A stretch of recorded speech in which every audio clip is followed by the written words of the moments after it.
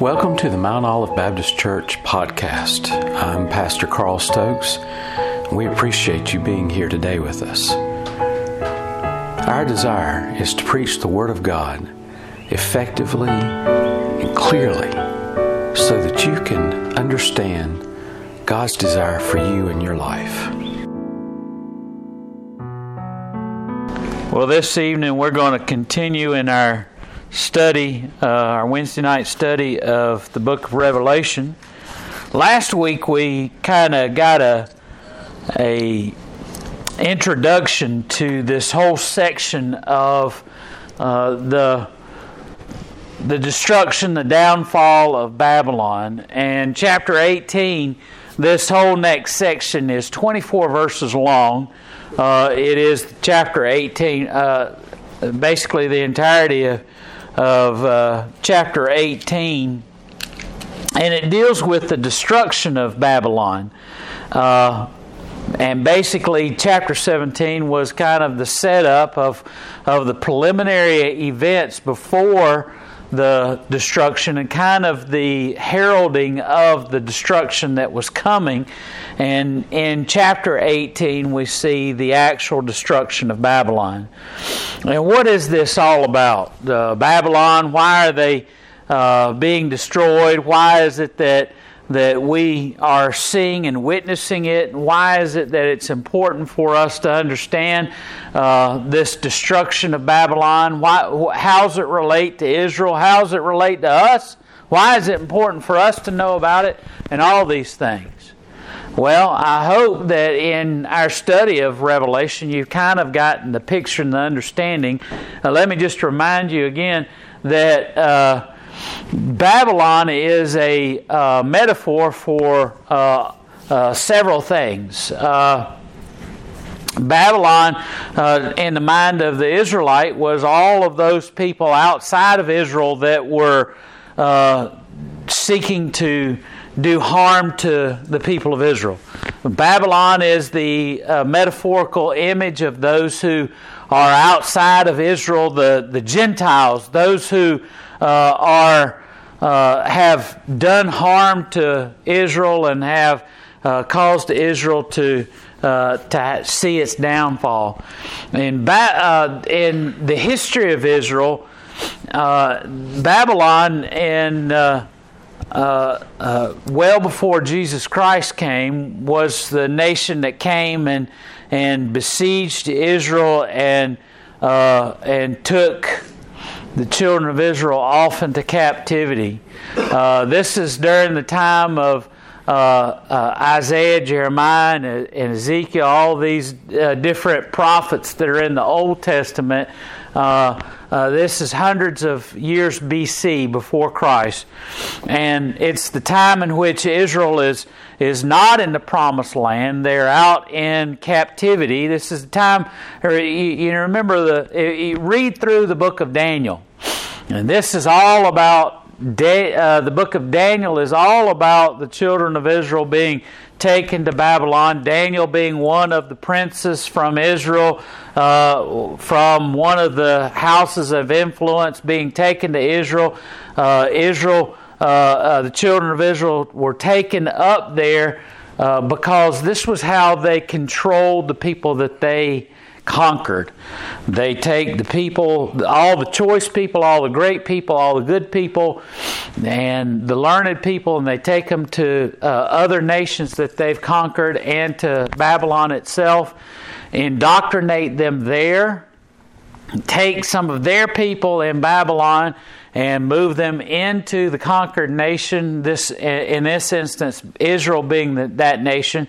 And basically, it's a form and a way of incorporating them into your nation so that if they become enough like the Babylonians, Israel and the other nations that they conquered won't desire to rise up and conquer Babylon and go back home and reestablish their nation.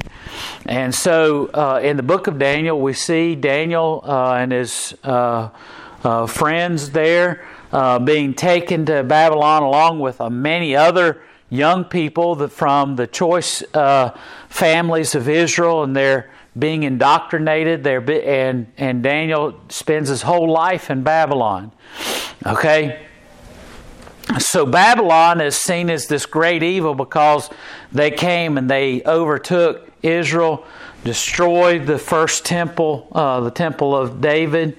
And later, though, we see that Rome comes and does the same thing after the children of Israel come back to Israel and come back to repopulate the nation. This is when the wall is rebuilt, the temple is rebuilt, and the people of Israel come back to Israel. They're there for a couple of generations, and then the Roman government come in and overtake Israel along with a lot of other nations. And this is during the time of Jesus, and afterwards they come in, and before they come in, they overtake Israel, and they during Jesus' day, Israel is occupied by the Roman army and that kind of thing. So Babylon in the book of Revelation is seen as, first of all, the great evil that came and destroyed Israel hundreds of years before. Rome is also associated with Babylon. And so Babylon is a symbol for anyone who has done wrong towards Israel and has caused Israel's destruction. Babylon is seen as this great evil.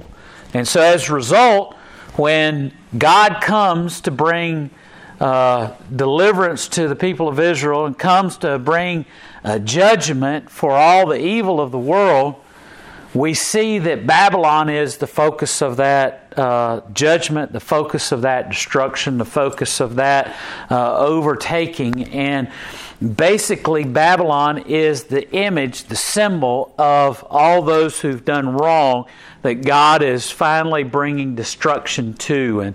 And Israel's kind of sitting back and watching this whole scene of Babylon being destroyed. And so we see this image of Babylon being destroyed in chapter 18. And let me just read a couple of verses here to kind of give you a sense of what it is.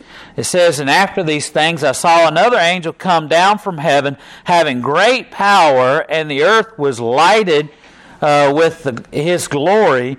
And he cried mightily with a strong voice, saying, Babylon the great is fallen, and is becoming the habitation of devils, and the hold of every foul spirit, and a cage of every unclean and hateful bird. For all nations have drunk of the wine of the wrath of her fornication, and the kings of the earth have committed fornication with her, and the merchants of the earth are waxed rich through the abundance of her delicacies. And I heard another voice from heaven saying, Come out of her, my people, that ye may be not partakers of her sins, and that ye receive not of her plagues. For her sins have reached unto heaven, and hath remembered her iniquities. Reward her even as she rewarded you, and double unto her double according to her works. And the cup which she hath filled to her double. How much she hath glorified herself and lived deliciously, so that torment and sorrow give her. For she saith in her heart, I sit a queen, and am no widow, and shall see no sorrow.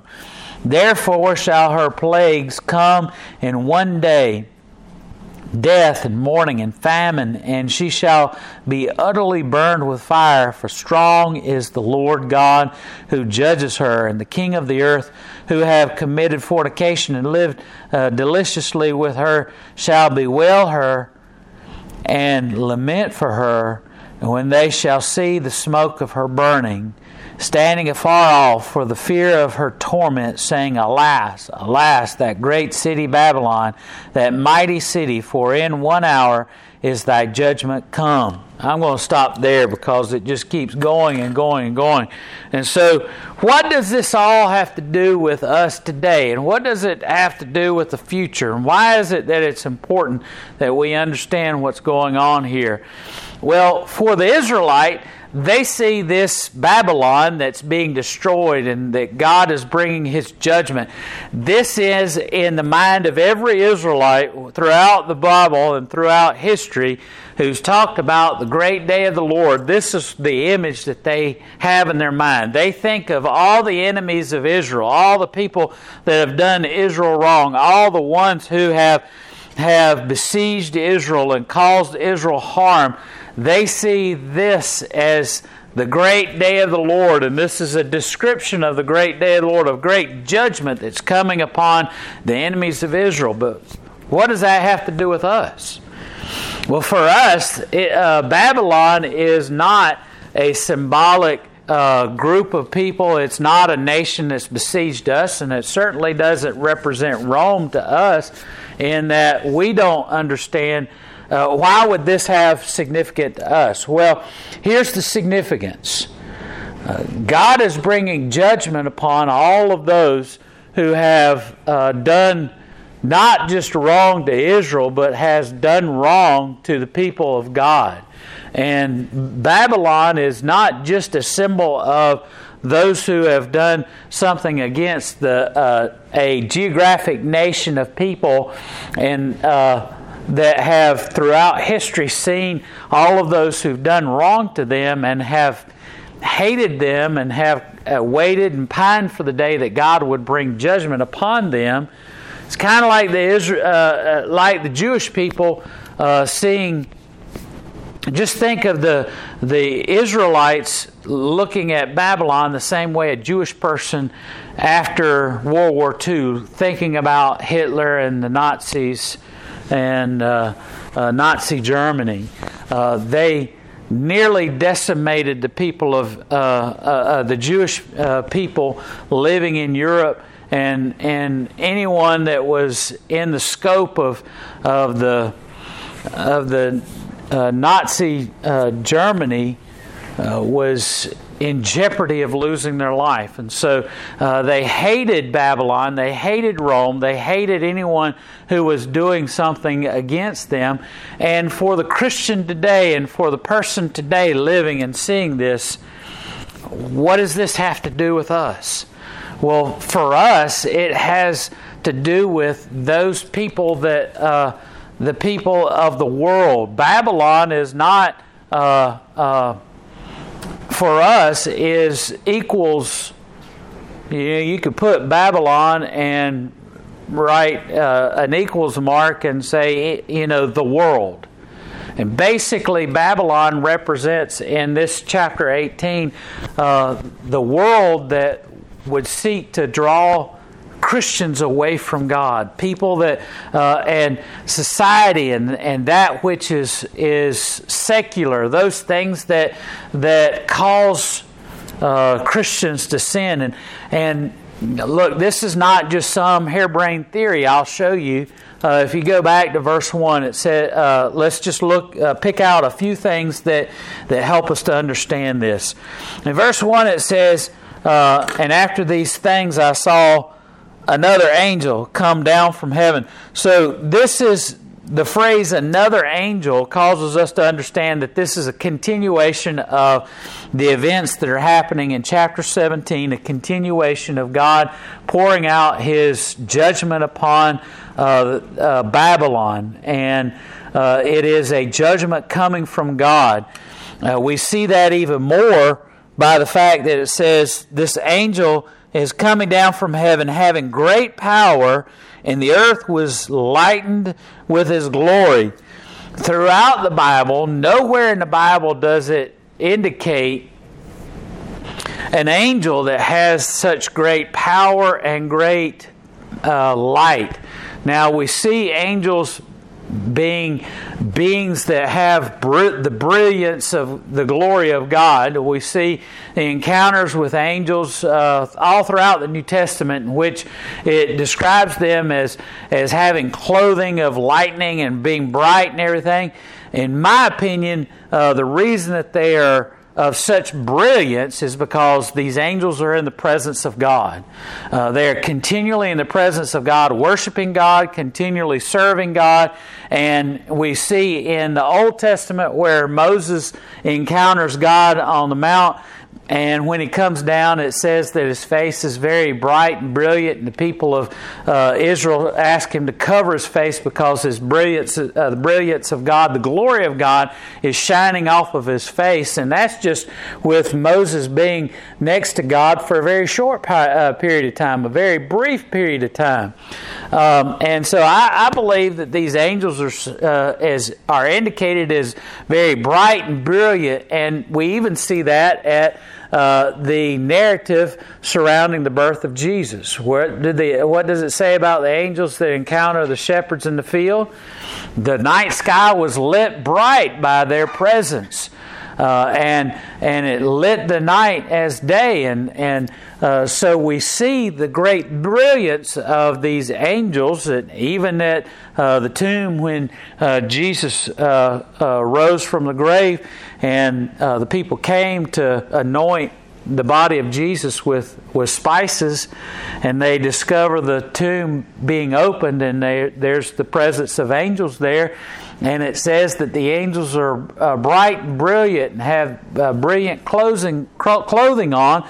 And all of this indicates their closeness to the very presence of God. But never does it say that it's so bright that it fills the whole earth. That kind of language is always reserved for God. Always reserved for the very presence of God. And so this is significant in the description of this angel. It is an angel also in verse 2, and it says, "And he cried with a strong voice." Never throughout the Bible, never is there an angel that has this loud voice. The loud voice is always reserved for a descriptor of God.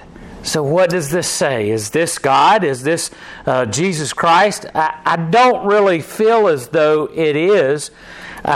Instead, though, I think and I believe that this is an indication that this angel that is bringing this judgment is bringing the judgment of God, that he is speaking with the power and might of God behind behind what he is doing. What he is doing is bringing about God's judgment. He is bringing about the power and the might of God upon Babylon because of the great uncleanness of Babylon and the punishment that's coming. What does he say? Babylon the great is fallen, is become the habitation of devils and the hold of every foul spirit and the cage of every unclean and hateful bird. He says that Babylon has become a preserve for every type of unclean and hateful bird. It is an illusion of Babylon as a heap of ruins, a habitation of jackals, and a horror and hissing without an habitation. This is all a reminiscence of what's found in Jeremiah chapter 51 verse 37 and Jeremiah 9 verse 11, in which there is a description of the destruction of Babylon. And I believe that is in Jeremiah it is a prophecy of what is happening here in Revelation. Trajan visited Babylon in 115 A.D., and he found that Babylon was largely deserted, mainly consisting of mounds of stones and ruins. And so the very historical Babylon was destroyed and did fall apart. Daniel in the book of Daniel even has a vision of what is coming, and I think the book of Daniel and Revelation is very connected. The vision that Daniel has towards the end of his the book of Daniel is very connected to what is happening here in the book of Revelation, and Daniel says that there's going to be several different kingdoms, and he prophesies to the king and talks about all these different kingdoms that's going to come. And he says the dream of the king was that there was a very large figure, and the head was gold, and the chest was silver, and the legs were iron and clay. The feet were iron and clay, and the legs were iron. And he's talking about 5 different generations, and he's talking about the coming destruction of Babylon through the various generations of those who would follow that great king, Belshazzar. And so we see that. And then afterwards, Daniel has a dream of his own that scares him. He says that he made him pale. And I believe that he's seeing visions of the end of time, visions of what is happening here in Revelation, of vision of, he describes it as a ram that comes with 2 horns and is great, powerful, and a sheep that is risen up, and the sheep comes and overpowers the ram, and then the sheep has a horn that breaks off, and 4 horns come out of it, and another horn sprouts from one of the horns, and all of this is all pointing to the end of time. And the vision that he sees here, is pointing to the destruction of Babylon, and this is that destruction. And so, and Jeremiah talks about it, Daniel talks about it. Look at verse 3. For all the nations have drunk of the wine of the wrath of her fornication, and the kings of the earth have committed fornication with her, and the merchants of the earth are waxed rich through the abundance of her delicacies. What in the world is that all about? Well, throughout the Scripture, anytime that there is talk of fornication, especially with a foreign entity like this, now remember, we're talking about Babylon as being the great evil for the Israelite, Babylon now being for us the rest of the world, the world that influences Christians. And so what we're talking about here in terms of fornication, every time God uses that kind of language in the Bible, it's talking about the worship of foreign gods. Israel was alluded to as committing fornication, and that is all related to times in which Israel has gone astray and followed after foreign idols. And so in verse 3 we see several times in which the author uses the word for. For all nations have drunk. And it goes and says, verse 5, for her sins have reached unto the heavens.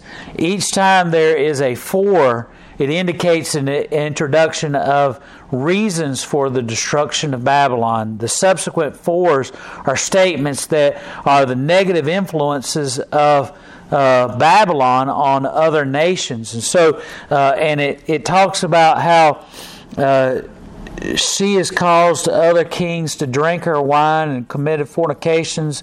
This is all related to the world, causing not just Israel, but Christians in general to fall away into sin, to be involved in sinful behavior, to be involved in sinful practices that have caused the people of God to fall away from their relationship to God, and have caused not just the Israelites, but all that fall after God to be seduced by the power, the lure of sinful behavior. You think about the pull and the temptation of sin, the draw of sin, and it doesn't have to be just fornication or adultery or whatever, however you want to look at it in terms of what's being put here. Sin is sin, and sin lures and pulls us away from our relationship to God, and the author here is using fornication as an allusion to the draw that it has on Christians to fall away from their relationship to God. And it says that they're like sailors that have gotten rich off of her through abundance of her delicacies. Sinfulness is not just a draw and allure of the sensual nature, but sinfulness is also a draw for those who desire to have more. The desire to have things and possessions is covetousness, and it relates to desiring to have what somebody else has. Covetousness is the desire to do anything and everything necessary to gain what someone else has, whether it's through deception, whether it's through destruction and taking of forcefully taking of someone else's or things, or being obsessed with working and earning money in order to have things. These things are all drawing us away from God. And the Bible here is talking about Babylon, that which is causing us to fall away from God, to being judged and to being destroyed. Fornication with her in this particular verse, as I said, is talking about Israel's faithless behavior through frequent lapses into idolatry, and this use of the marriage metaphor has bearing not just on Israel, but everyone, all Christians, all those who follow after God. Hostility to this hostility to the rich in this verse is any activity that is in order to gouge the poor, and that also equals the wrongly impoverishing of those who are not involved in the immoral behavior. It leads back to the whole concept of covetousness. Look at verse 4. It says, "And I heard another voice from heaven saying, Come out from her, come out of her, my people, that ye be not partakers of her sins, and that ye receive not of her plagues." Now, this is a call for the people of God to leave their involvement with Babylon in this context, basically to come out of the sinfulness that they're being involved in. It's a call of the people of God to come out of the immorality of the world and to distance themselves from the immorality that they find all around them. It's to disentangle themselves and to distance themselves from the morally and the perhaps even socially corrupt and seductive influences of the world upon them. He says, "My people." This is another reference back to the fact that this angel is speaking on behalf of God or Jesus himself. And verse 5, "Her sins have reached unto heaven," it says, "and God hath remembered her iniquities." This is a metaphor for the fact that the sinfulness of this of Babylon, the sinfulness of the world, is heaping up and has caused a proverbial stench in heaven of the sinfulness of the world. And so we're seeing over and over and over again this verbiage and this wording that is indicating that the people of God are being called to distance themselves from the world, to back away from the world, because the world, all that has caused sinful behavior, all that has caused the lure to those followers of God to not be faithful to God, that the world is coming to judgment from God, and it goes on and on and on about the judgment of God and how God is bringing about this judgment. But it's a message not just of the judgment of God. It's a call to the people of God to distance themselves from the sinful behavior of the world. It's a call for the people of God to distance themselves from the practices and the activities of the world. It's a message for the people of God that though sinful people at times have been seen as doing all this stuff that of these things of the world, sinful behavior, all of these things that God has warned us not to do, and getting away with it, having a fun time doing it, getting rich and wealthy, and having everything they always wanted, and all the things that we've always wanted to do and to have and to be, and yet God has warned us not to do it and calls us to and says don't do that, those kind of things.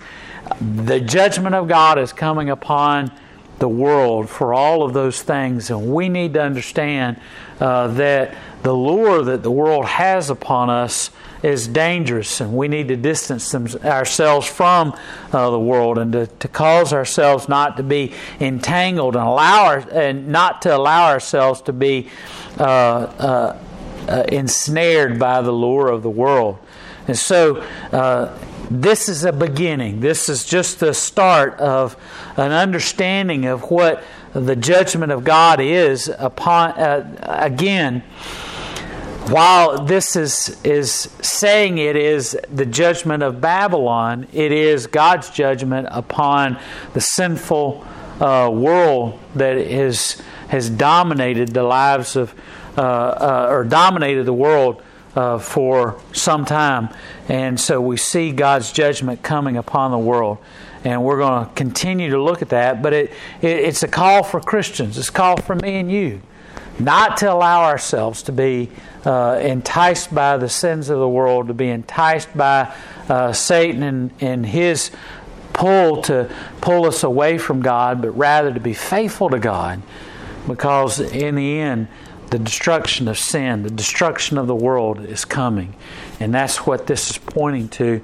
And above all, this is a demonstration of God's righteousness. God will not allow sin to continue on. It is a clear message that God's judgment is because He is righteous, and He will not allow sin to continue on. And His delay in bringing about this judgment. Why does God allow? Why doesn't God just? You think of the proverbial Christian parent that when their child sins, they slap them or they spank them or they punish them right away because they don't want them to do any of that stuff. Well, why doesn't God do that with us? The reason that God doesn't stop or halt or prevent the world from being in its sinful behavior is because of God's grace, God's mercy. In the midst of all of this destruction, this is a message of God's love and God's grace, His mercy. Because remember, this is a warning. Remember, John is seeing something that will happen. And so God has given the world from the time of John and his vision until today, and until the day in which He brings about this judgment, a grace period. A time in which we can turn away from the world, turn away from the sinfulness of the world, turn away from the destructiveness of sinful behavior. And so we need to remember that throughout this time as we study this. This is not just a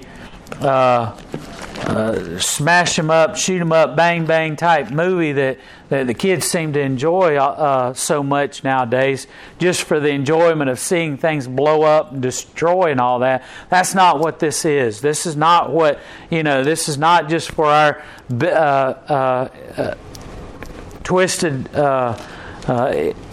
entertainment of seeing things being blown up or seeing the bully being knocked down or anything like that. No, this is an image of the God of grace and mercy, demonstrating His love, to see that we have the opportunity, knowing that punishment is coming. When you're a little kid and you've been left alone by your parents, and you've gotten into some bad behavior, you might have done you might have gone and jumped on the bed when your parents told you couldn't jump on the bed. Anytime you did that because mom and dad weren't home, and maybe you went to the refrigerator and drank straight from the milk jug when mama always tells you, no, you got to use a glass. But what happens when you start to hear mom and daddy pulling into the driveway? Well, you put the milk jug away real quick. You straighten out the bed and you get everything set, because you know that mom and daddy are coming, and you don't want to be found out to be doing all the bad stuff. And more importantly, you don't want to receive punishment. This is God giving us a warning that He's coming, and that His punishment is there for those who do wrong. And His grace and mercy is that He knows all along that we've been doing these things, and He's giving us an opportunity to return to Him and to seek forgiveness, to seek His love, and to live and to do right. And this is a clarion call to us that the wicked, the immoral will be judged. Do we want to be a part of those who are judged for their wickedness and immorality? Or do we want to be on the side of righteous and the righteousness of God?